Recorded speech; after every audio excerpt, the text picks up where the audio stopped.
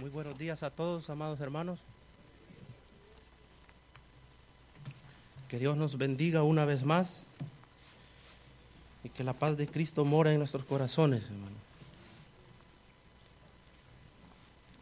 Como siempre, es un privilegio para cada cristiano el hablar de su palabra donde quiera que estemos, hermano. Ya sea aquí en el trabajo, en cualquier lugar. Es el arma de nuestra milicia. Entonces es un privilegio para cada uno de nosotros hablar de su palabra. Donde podamos ministrar la palabra, podemos hacerlo. En esta oportunidad, hermanos, les voy a suplicar que se sintonicen o que busquen en el Antiguo Testamento el libro de Jueces, en el capítulo número 6. Libro de Jueces, capítulo número 6.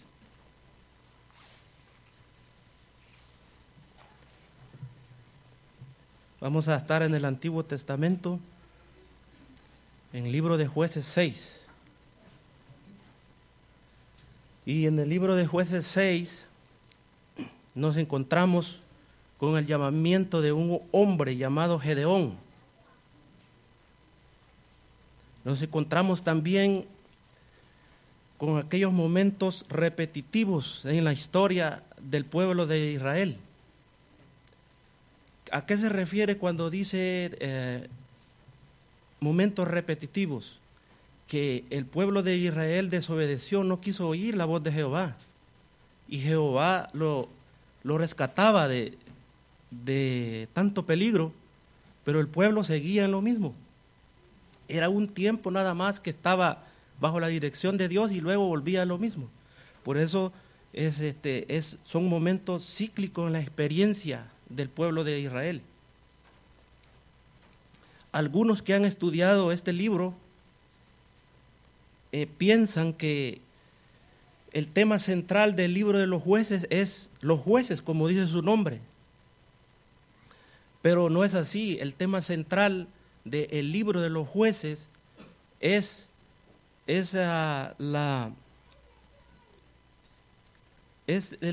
poder de Dios para liberar a su pueblo. Ese es el tema central. Porque los jueces sí fueron jueces, pero no se desempeñaron como jueces, sino que se desempeñaron como Dios los quería usar como libertadores de su pueblo. Y Gedeón aquí fue un libertador del pueblo de Israel. Entonces, por eso dice el nombre del tema es llamamiento de Gedeón. En otras traducciones es guerrero poderoso.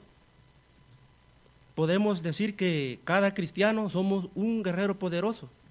Todos los que estamos aquí somos guerreros poderosos para la obra de Dios.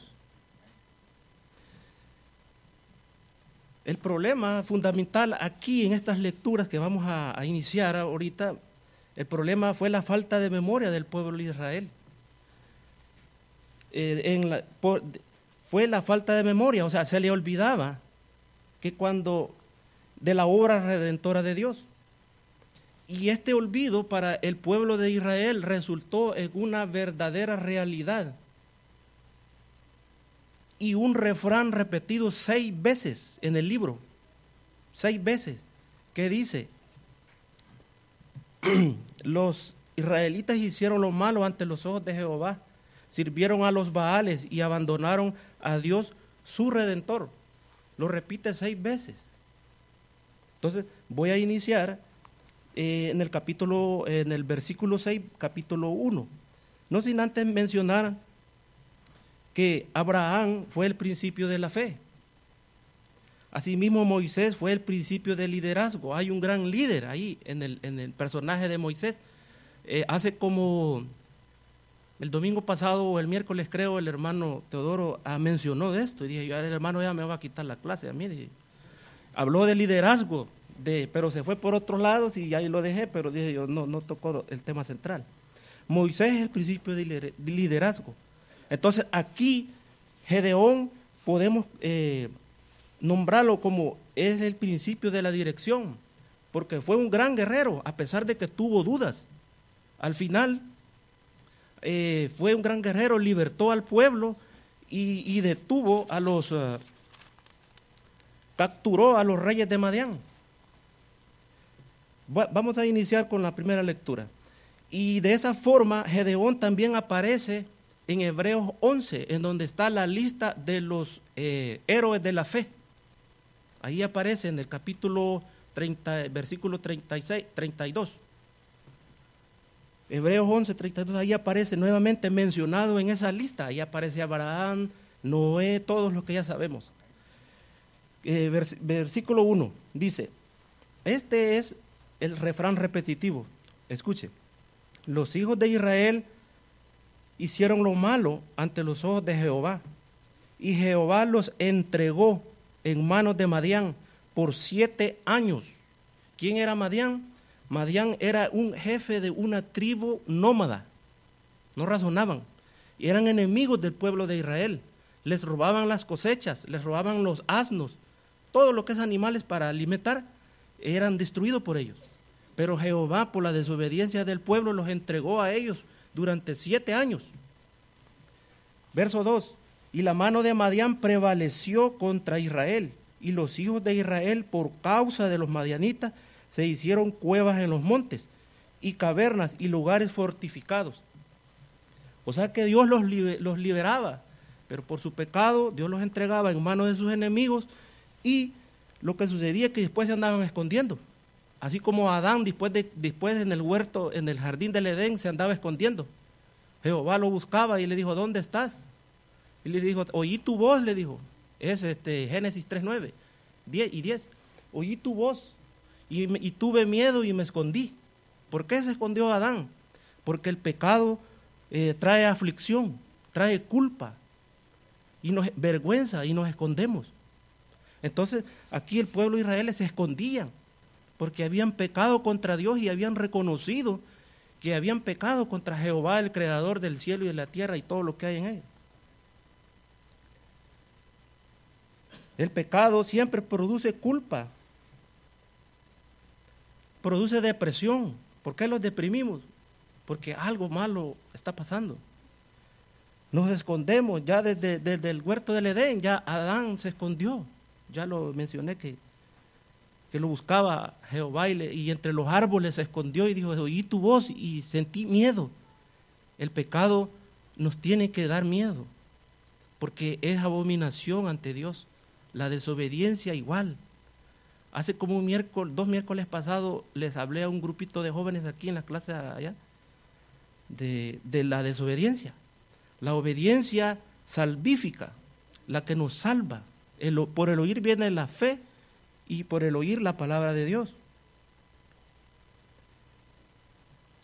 El pecado siempre produce miedo. El pueblo aquí de Israel en estos 2 versículos estaba siendo oprimido y clamaron a Dios y Dios los escuchó. Por el pecado de rebeldía en contra de Dios.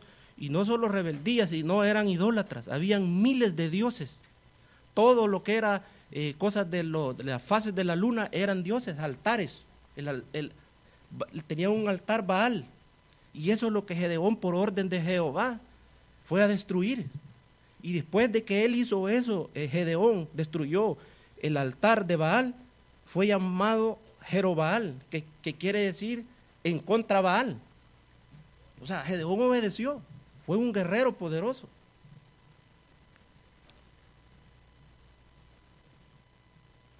El pecado produce aflicción y la aflicción produce culpa. Y eso hasta en nosotros puede pasar.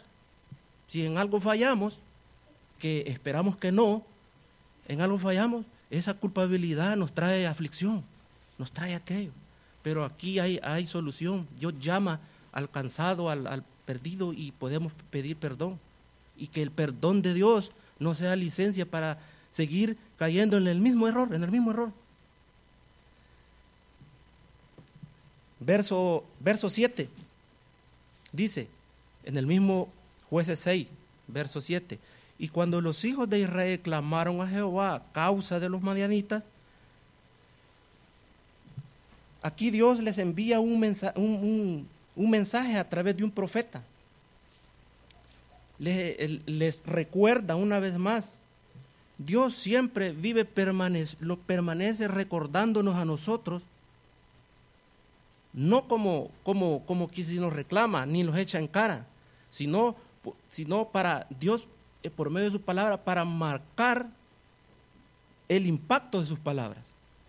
Es decir, que cuando estamos aquí reunidos y la palabra nos está renarguyendo, no es la persona que habla, la que estamos aquí al frente, sea quien sea, es la palabra la que nos está exhortando, invitando y renarguyendo. Entonces, por eso es que en la palabra de Dios encontramos siempre repetitivo lo mismo, pero es porque Dios no nos está queriendo tratar de repetir, sino que Él está marcando el impacto de sus palabras. Y aquí el mensaje que le manda en el versículo 8, que ahorita le doy lectura, es el mensaje de Jehová por medio de ese profeta. Dice así, verso 8, Jehová envió a los hijos de Israel un varón profeta, el cual les dijo, así ha dicho Jehová, Dios de Israel, yo os he hecho salir de Egipto y os saqué de la casa de servidumbre. 9. Os libré de la mano de los egipcios y de mano de todos los que os afligieron, a los cuales eché delante de vosotros, os di su tierra. Les quiere decir Jehová, ¿se acuerdan de las bendiciones, de lo que yo hice por ustedes? Bendiciones, liberación. En este caso, los estaba liberando de los madianitas por medio de Gedeón. Acompañamiento en el desierto, historias que ya las hemos oído en la Biblia. Liberación de los enemigos, aquí en Jueces los está liberando de los enemigos, al pueblo de Israel. Les dio nuevas tierras para que habitaran donde sea, y así no obedecieron a Jehová, desobedecieron a Jehová el pueblo, desobedeció a Jehová. Está como hoy en el mundo, no quiere saber de Dios. Pues siempre hay ese grupo de desobedientes. En este caso es el mundo. Es lamentable porque la desobediencia nos va a traer la condenación. Y lo contrario, la obediencia a Dios por medio de su Hijo Jesucristo nos trae la salvación y vida eterna. Amén.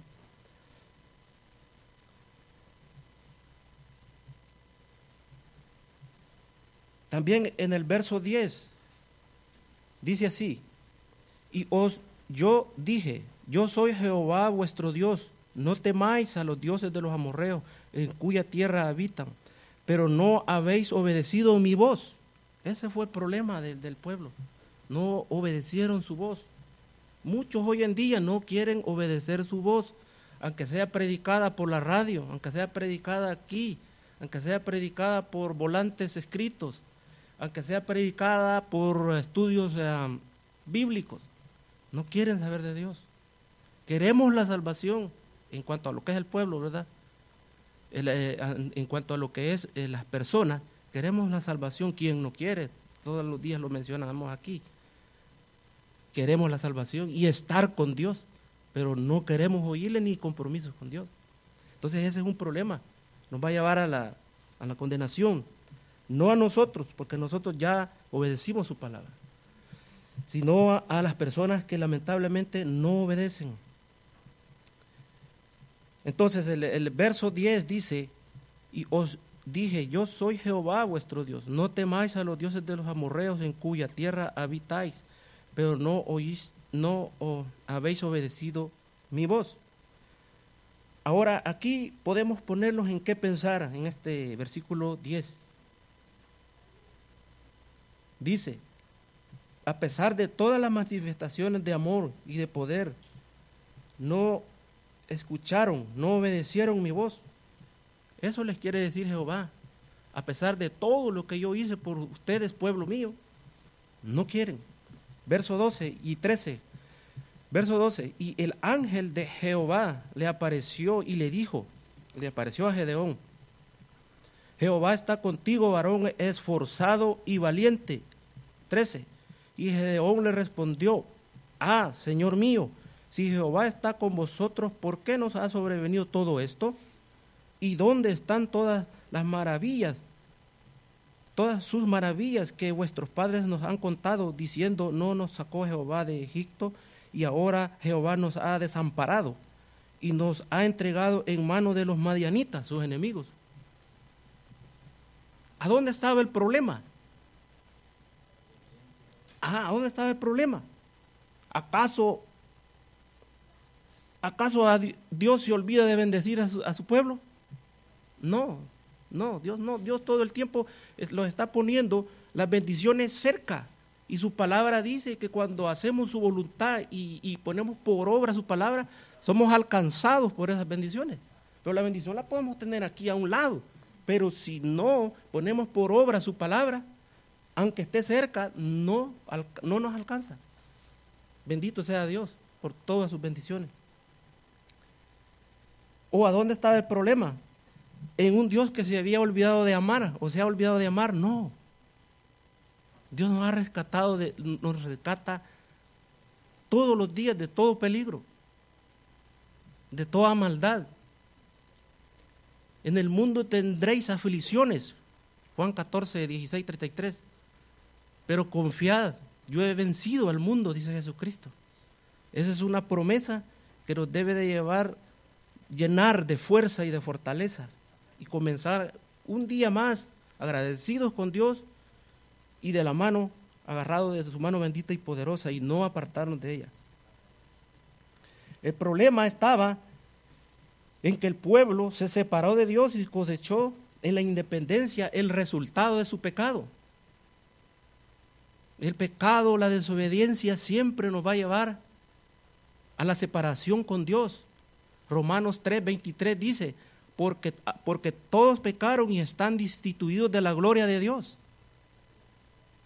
Entonces el pecado es abominación para Dios, nos separa de Dios. Allí estaba el problema. No era en que Dios se había olvidado de bendecir, no era en que Dios se olvida de amar a sus hijos, no. Entregó a su Hijo unigénito para todo aquel que en Él crea, no se pierda, mas tenga vida eterna. Juan 3:16. Versículo 14, porque el tiempo me alcanza. 14 dice, y mirándole Jehová, Jueces 6:14, y mirándole Jehová le dijo, ve con esta fuerza y salvarás a Israel de la mano de los madianitas. No te envío yo, le dijo.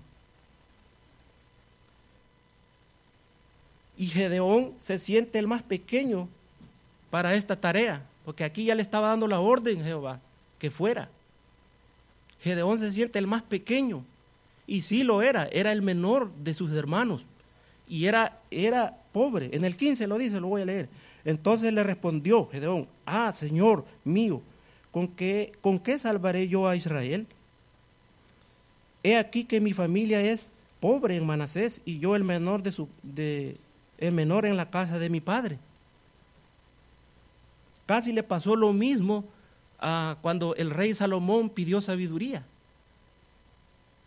para dirigir al pueblo, al mismo pueblo de Israel. Pero Gedeón reaccionó de una diferente manera. En cambio, Salomón, él le pidió un corazón para entender a su pueblo y dirigirlo, y sabiduría en sí. Y Jehová agradó esto ante los ojos de Jehová, que haya pedido sabiduría y no haya pedido riquezas ni largura de años, dice. Entonces agradó. Y no solo le dio la sabiduría para dirigir al pueblo, sino le dio riquezas, le dio vida. Era uno de los que se vestían mejor que todos en ese tiempo. Y hasta a la vez Salomón es famoso por sus proverbios. Entonces, pero todo fue porque pidió lo que le agrada a Dios, sabiduría. Así que nosotros somos llamados en cualquier prueba, situación, pedir sabiduría. ¿Para qué? Para sabernos dirigir. La sabiduría es para hacer conforme a la voluntad de Dios, porque eso es lo que le agrada a Dios. Hacer su voluntad, y tendremos no solo lo que pidamos, sino hasta lo que necesitamos, porque Dios lo sabe. Mateo 6:33 dice, buscar primeramente el reino de Dios y su justicia, y las demás cosas, dice, vendrán por añadidura. Es porque Dios ya sabe que las necesitamos, pero si lo buscamos primeramente a Él.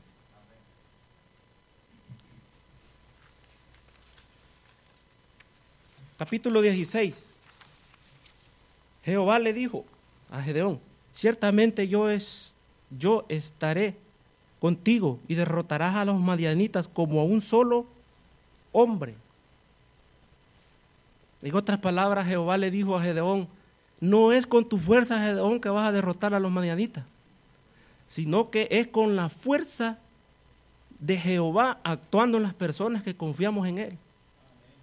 Así que la clave está aquí, hermanos, que todo lo que nosotros hacemos o nos iniciamos a hacer no es con nuestras propias fuerzas, sino que es con las fuerzas de Jehová actuando los que confiamos en Él. Dice, Dios no se agrada que es imposible, dice, porque es imposible agradar a Dios sin fe. Es necesario que tengamos fe. Entonces aquí casi viene siendo igual. Dice que es necesario que confiemos en Él. Y Él se agrada de esa confianza en Él.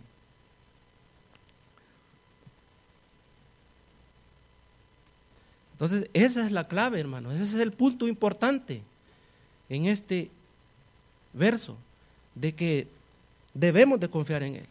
Y no las cosas que hagamos o que hacemos no son por nuestras propias fuerzas, sino que son con las fuerzas de Jehová actuando en nosotros si confiamos en Él. Amén. Verso 18, dándole seguimiento, dice, te ruego que no vayas de aquí, le dijo Gedeón a Jehová, hasta que vuelva a ti y saque mi ofrenda y lo ponga delante de ti. Y le respondió, yo estaré hasta que vuelvas, le dijo. Aquí Gedeón le pide una señal, le pide una prueba que tiene que ver, le pide como 3 pruebas, pero no voy a mencionarlas porque el tiempo es corto. Pide 3 pruebas, una de que tiene que ver mojado y seco, habla de un vellón. Un vellón quiere decir es como pelo de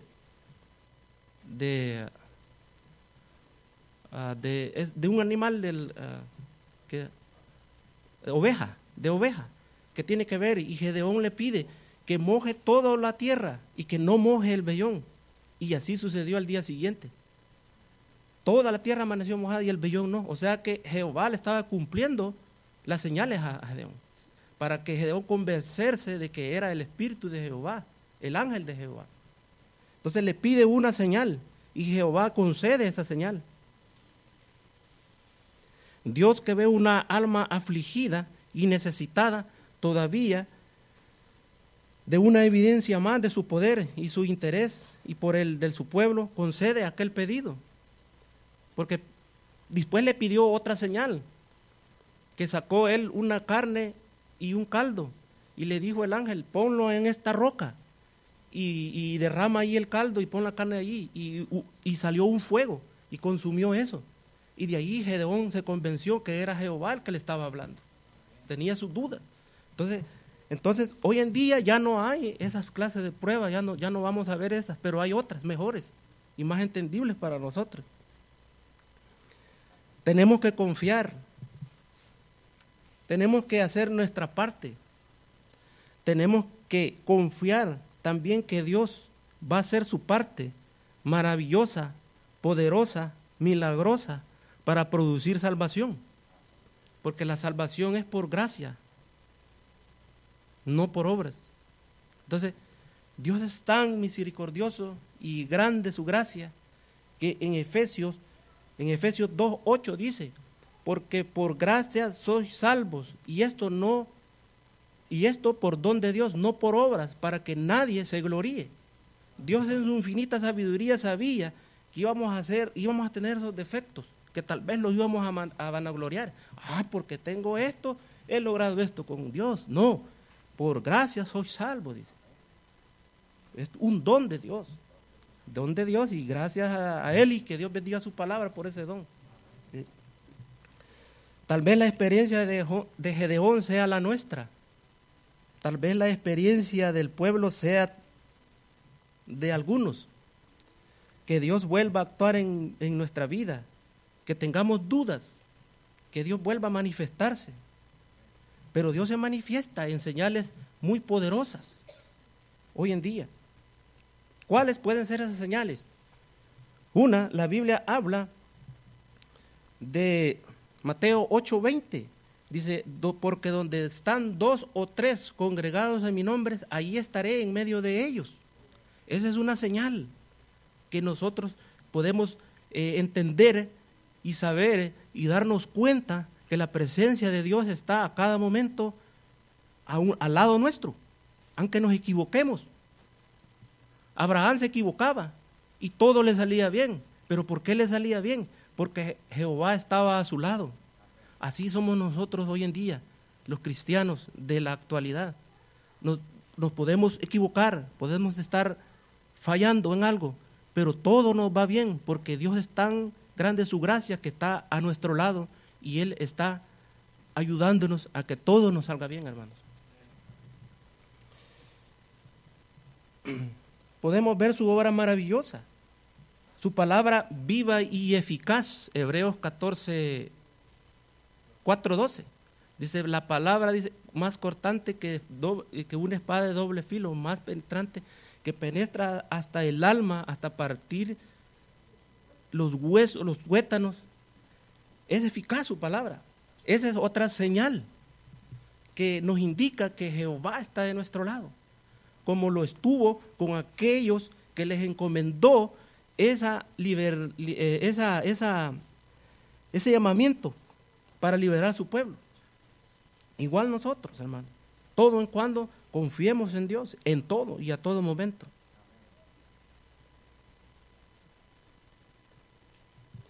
Dios no quiere que luchemos solo, Dios quiere luchar en lugar nuestro.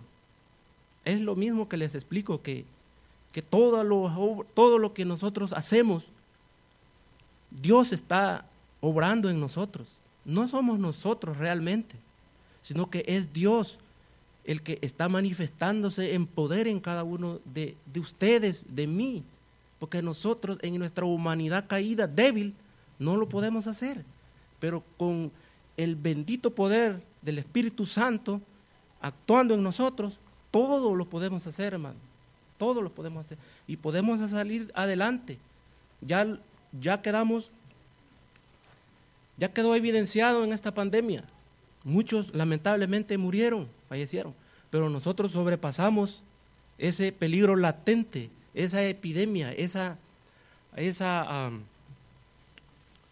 era una crisis de salud, la llamaba yo, crisis de salud. Gracias a Dios la pasamos, porque Dios está de nuestro lado. Dios ha estado a nuestro lado. Muchos de aquí, yo creo la mayoría, dimos positivo a eso, pero aquí estamos, gracias a Dios. Y algunos, bueno, el hermano Pedro, él dijo de sus palabras que hasta estuvo conectado a respirador artificial. Entonces Dios estuvo de nuestro lado, de usted, de mí, de todos, porque Dios no hace excepción de personas. Para Dios todos somos iguales y la bendición es igual para todos. Entonces confiemos en Dios. ¿Da o no da para confiar en Dios, hermanos? La fe tiene que ir creciendo cada vez más. Lea usted su Biblia, hermano, le invito en su casa para que conforme usted va leyendo más, la fe le va creciendo. La fe va creciendo, pero la fe va decreciendo cuando usted no lee. Guarda su Biblia. Está guardada, ya no la encontramos cuando ya vamos a venir. No es mi caso, ¿verdad? Pero he oído que mencionan así. Pero hay que confiar más en Dios. La Biblia habla solo 3 capítulos de este personaje llamado Gedeón. Es el capítulo 6, en el que nos encontramos ahorita, y en el capítulo 7 y 8. El capítulo 6 en el que estamos ahorita, que se llama el llamamiento de Gedeón. El capítulo 7, que habla de la derrota de los madianitas, y el capítulo 8, que habla de la derrota de los reyes de Madián. Son 3 capítulos. Gedeón o Jerobaal, héroe de la fe que destacó en algunas cosas que tenía. Porque para que la Biblia haya dedicado 3 capítulos solamente de él es porque en algo destacó. En algo destacó. No es así nada más. Cualidades que demostró Gedeón para que Dios le eligiera como libertador de su pueblo, ¿cuáles podrían ser? Dios lo escogió para derrotar a los madianitas y no ocupaba ningún puesto eminente. Era un hombre común como usted y yo. No era príncipe, no era sacerdote, no era levita. En esos tiempos existía eso. Se consideraba el mejor de su casa, el menor de su casa, el menor de sus padres, pero Dios vio en él un hombre valiente y sincero. Eso es lo que vio Jehová en Gedeón, un hombre valiente y sincero. Él fue sincero y dijo, yo soy el menor, Dios. Pero Dios le dio la fuerza y le dijo, no va a ser con tu fuerza, sino va a ser con mis fuerzas, actuando en ti si confías en mí. Entonces, quiere decir de que él fue un hombre valiente y sincero. No confiaba en sí mismo. Estaba dispuesto a seguir. Estaba únicamente Gedeón dispuesto a seguir la dirección de Dios. Y a Dios le encanta que sigamos la dirección de Él. Simplemente eso es lo que a Dios le agrada. Según lo que leemos, lo que analizamos, lo que podemos entender es que a Dios le agrada que sigamos su dirección. Dios no escoge para su obra hombres de talento más destacados, sino que escoge al que más puede utilizar. Y en esta lectura de Gedeón lo hemos visto, de que no era un hombre, no era sacerdote, era un hombre común como usted y yo. Y nosotros en veces pensamos que es un hombre común que no puede hacer aquello, si no tiene poder, no tiene influencia, no tiene dinero, no tiene dinero, no tiene un nombre, no tiene un prestigio, no tiene una imagen. ¿Cómo va a influenciar? Entonces nosotros en veces decimos así, ¿cómo va a influenciar? Dios no necesita que en su obra hayan hombres así. No necesita Dios un cargo, una función, un título. Esto es en el secularismo. Está muy bien que estudiemos y nos preparemos en la vida secular, pero Dios no busca eso. No busca eso. No busca un título. Dios nada más necesita de una disposición. Y Gedeón tenía la disposición. Como deberíamos de cada uno de los cristianos tener esa disposición para con Dios. Que no haya nada que nos impida venir aquí a la iglesia. Que no haya nada que nos impida estar al pie de la obra de Dios.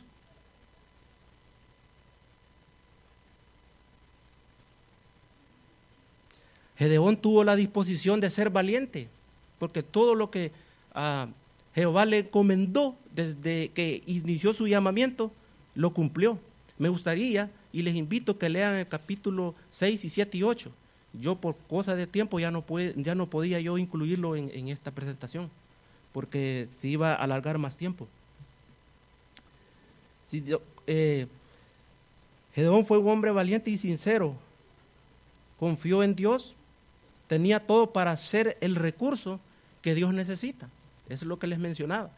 Dios necesita que nosotros tengamos esos recursos, la disposición, la valentía, ser un hombre dispuesto y disponible. Eso le agrada a Dios, y que sigamos su dirección. Voy a finalizar con el capítulo 8. Es como un resumen porque es largo y quizás llegaríamos hasta las 6 de la tarde, ya es muy tarde. Capítulo 8, Jueces capítulo 8, versículo 32.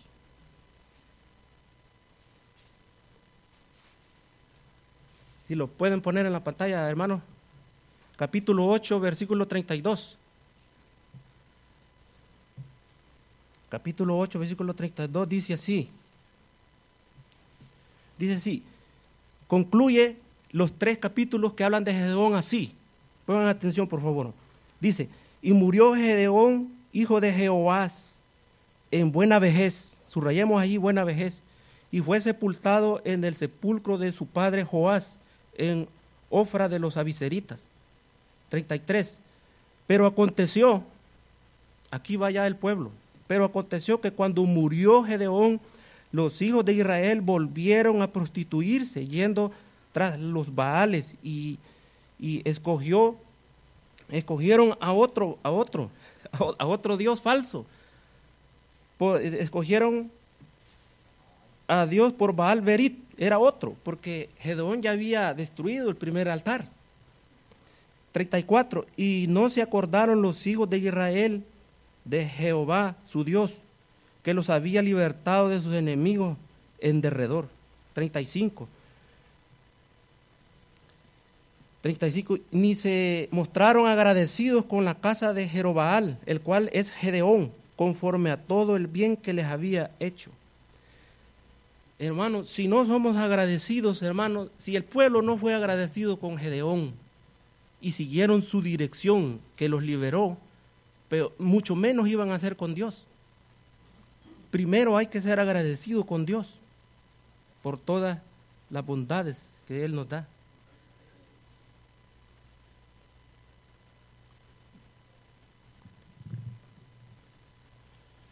Tenemos que ser agradecidos con Dios.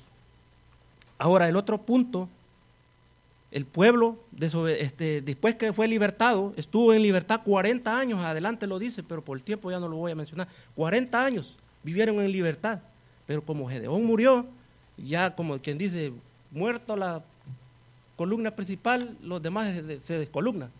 Eso es lo que pasó, se volvieron a lo mismo, a la misma desobediencia. Aquí lo dice, se convirtió. Dice, y no se recordaron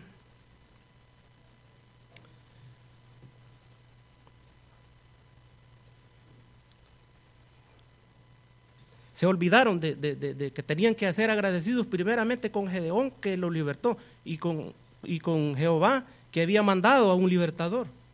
Se les olvidó. Ahora, el otro detalle que quiero poner en consideración ya para finalizar, porque el tiempo me alcanzó, es, y les dije que subrayáramos la muerte de Gedeón, que murió en buena vejez. ¿Qué significa morir en buena vejez? ¿Qué significa morir en buena vejez? Significa no solo una largura de años, sino que significa calidad, cantidad de años. Pero se dice que a los 50 años, dice que ya no duele todo, ya no es calidad. Pero lo referimos cuando decimos calidad, es que es una bendición de Dios vivir hasta esa edad. Vivir espiritualmente es calidad, es una bendición. También morir en buena vejez significa morir tranquilos, morir confiados en la promesa, en la seguridad de la resurrección, morir en la esperanza de la eternidad, vivir en las manos de Dios. Eso significa morir en buena vejez, morir en las manos de Dios. Vivir perdonados, eso significa morir en buena vejez. Vivir en paz, eso significa morir en buena vejez. ¿De qué sirve vivir, que nadie vive a esa edad casi, 100 años, más de 100 años, si no vivió al lado de Dios su vida? No es feliz, porque la felicidad solo la va a encontrar en las cosas y en el camino de Dios. Morir en buena vejez significa morir en paz. Y finalizo con que morir en buena vejez significa morir salvos, que es lo más importante, hermano. Echar manos de la salvación. Eso significa morir en buena vejez. Y así murió Gedeón, uno de los libertadores del pueblo de Israel en el tiempo de los libros de los jueces.